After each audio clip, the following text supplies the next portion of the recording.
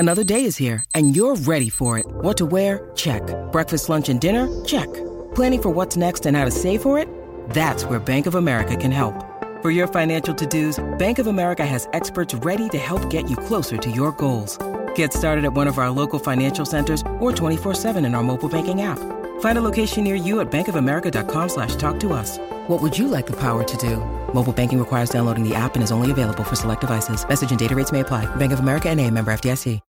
When you need mealtime inspiration, it's worth shopping Kroger, where you'll find over 30,000 mouth-watering choices that excite your inner foodie. And no matter what tasty choice you make, you'll enjoy our everyday low prices, plus extra ways to save, like digital coupons worth over $600 each week. You can also save up to $1 off per gallon at the pump with fuel points. More savings and more inspiring flavors make shopping Kroger worth it every time. Kroger, fresh for everyone. Fuel restrictions apply.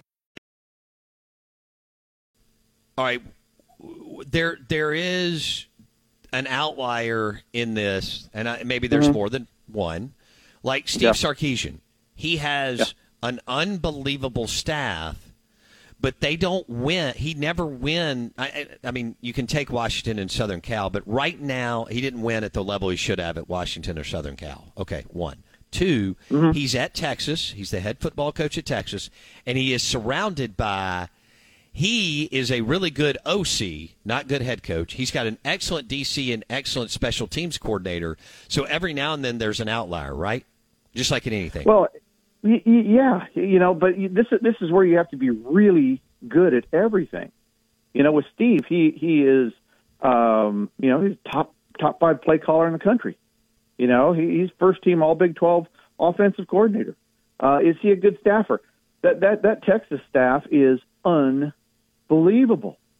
2 through 11, it is an unbelievable staff. Can he recruit? Yeah, he can recruit everywhere. He recruited at Washington, top 25 classes, USC, top 10, top 5 classes, Texas, top 10, top 5 classes. Guy can recruit. The weakness on paper of the whole thing is actually him. The on-field result. He's great at getting all the pieces of the puzzle on the table. Right? He's got a 1,000-piece puzzle. All 1,000 pieces are there. It's just connecting all of them that seems to be some sort of difficulty for him. And maybe he's, over time he'll learn it. Maybe he'll get lucky one or two of these years and just put everything together. But, the downside for Steve is he's basically underperformed the talent that he's had everywhere he's been. Washington underperformed the talent by about one game a year. USC underperformed the talent a little bit. He wasn't there very long. Texas, bad first year, and still underperformed the talent last year. So the big question with him is going to be probably always and forever, because a lot of these guys, Tigers don't change their stripes. The biggest question mark is always going to be himself. That's the only difficulty he has. Dave Bartoo on the Out of Bounds show and the Farm Bureau Insurance guest line. His company, Matrix Analytical, totally disrupting the game of college football. Obviously grading all 11 headsets, staff building, recruiting, behavior analytics. That is Matrix Analytical, and Dave joins us on ESPN 105.9 The Zone. Real quick, we had a listener ask. You mentioned Paul Chryst. Former Wisconsin coach. I thought he did an unbelievable job at Wisconsin and was, I guess, pretty darn good at Pitt. He got run off. They obviously hired a really good coach, too, in Luke Fickell. You love his numbers at Cincinnati. But, Dave, he's now an offensive analyst at Texas under Sarkisian. Okay? Right. Yep. Okay. So, Dave Bartoo in December, would Paul Chryst be a recommendation if an athletic director or a few athletic directors called you and said, hey, is this guy a good head coach? What would Dave Bartoo say? Oh, you mean like if Northwestern called, hey, should we interview this guy? Oh, hell yeah, you should. Okay. Right? I mean, that's really the bottom line. Paul's very organized. He's a very good staffer. He was okay at Pitt. He did an okay job there. He was really good at Wisconsin. He had regressed in the last couple of years. And then, then Barry Alvarez left. New AD comes in. You know how that kind of works sometimes. That's when cards get reshuffled. But also Paul Chryst is a very, very good offensive coordinator. He has a very good history. So if you want to bring in a run-heavy offense, probably about 60-40 run to pass, Paul is a very, very good play caller as well. So I think Paul's going to enjoy his fun in the sun down in Austin, little rehab down there. But I can promise you, since he is at Texas, his one and only goal is being wearing that number one headset again. That is it. Sure. I will be surprised this time next year if Paul Chryst doesn't have the title of head coach somewhere in college football. Okay. You are rolling out the all-SEC, all-conference coaches teams tomorrow. Mm-hmm. Is that right? Yep, it's dropping tomorrow. Pac-12 drops today with CBS and 247. The previous conferences have gone out. So, yeah, the SEC was saving the best for last, baby.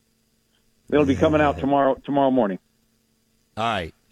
And do you want to drop a couple of guys? Oh, here's an interesting nugget that I found too. Okay, let's do it. And this is before we get to it, but this how it relates with Georgia.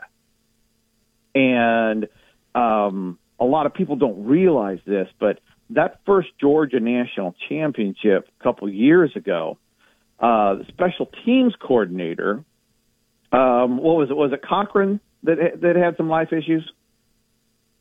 I can't remember what it was, but the actual guy with the headset, the special teams coordinator at Georgia, has personal issues. He took a leave of absence, and there was a guy on the staff that had got lost in the shuffle, and he was just basically an assistant, like Paul Chryst. His name was Robbie Disher, and Robbie is right now he is on the second team All Big Ten coaching staff for 2023. This guy is a top 10 special teams coordinator in college football. Nobody even paid attention to it, but he was on that Georgia staff. So when their real special teams guy with the headset went out, they actually had a better one sitting on the bench. And I think that, every little thing makes a difference, but it's little things like that in coaching that people really overlook that the numbers can find.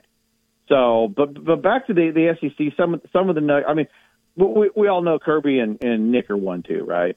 Head coach, and we can argue till the sun goes down and the cows come home, which one you would take if you're an AD right now versus which one has had the better career, blah, blah, blah, blah. Well, you would take the 47. I think 9, if not 10 out of 10, Bartoo, 9 out of 10 would take the 47-year-old over the 71-year-old. And I know Nick is still awesome, but, Yeah. It is, but you're still going to go that direction, But from a career standpoint, numbers, performance overall, since 2009, Nick's still number one. Absolutely. I think the DC. When I was looking at the list this morning before you called, I think the number one defensive coordinator is going to surprise a lot of people. Real smart football fans won't surprise them. But I think a lot of fans it'll surprise them.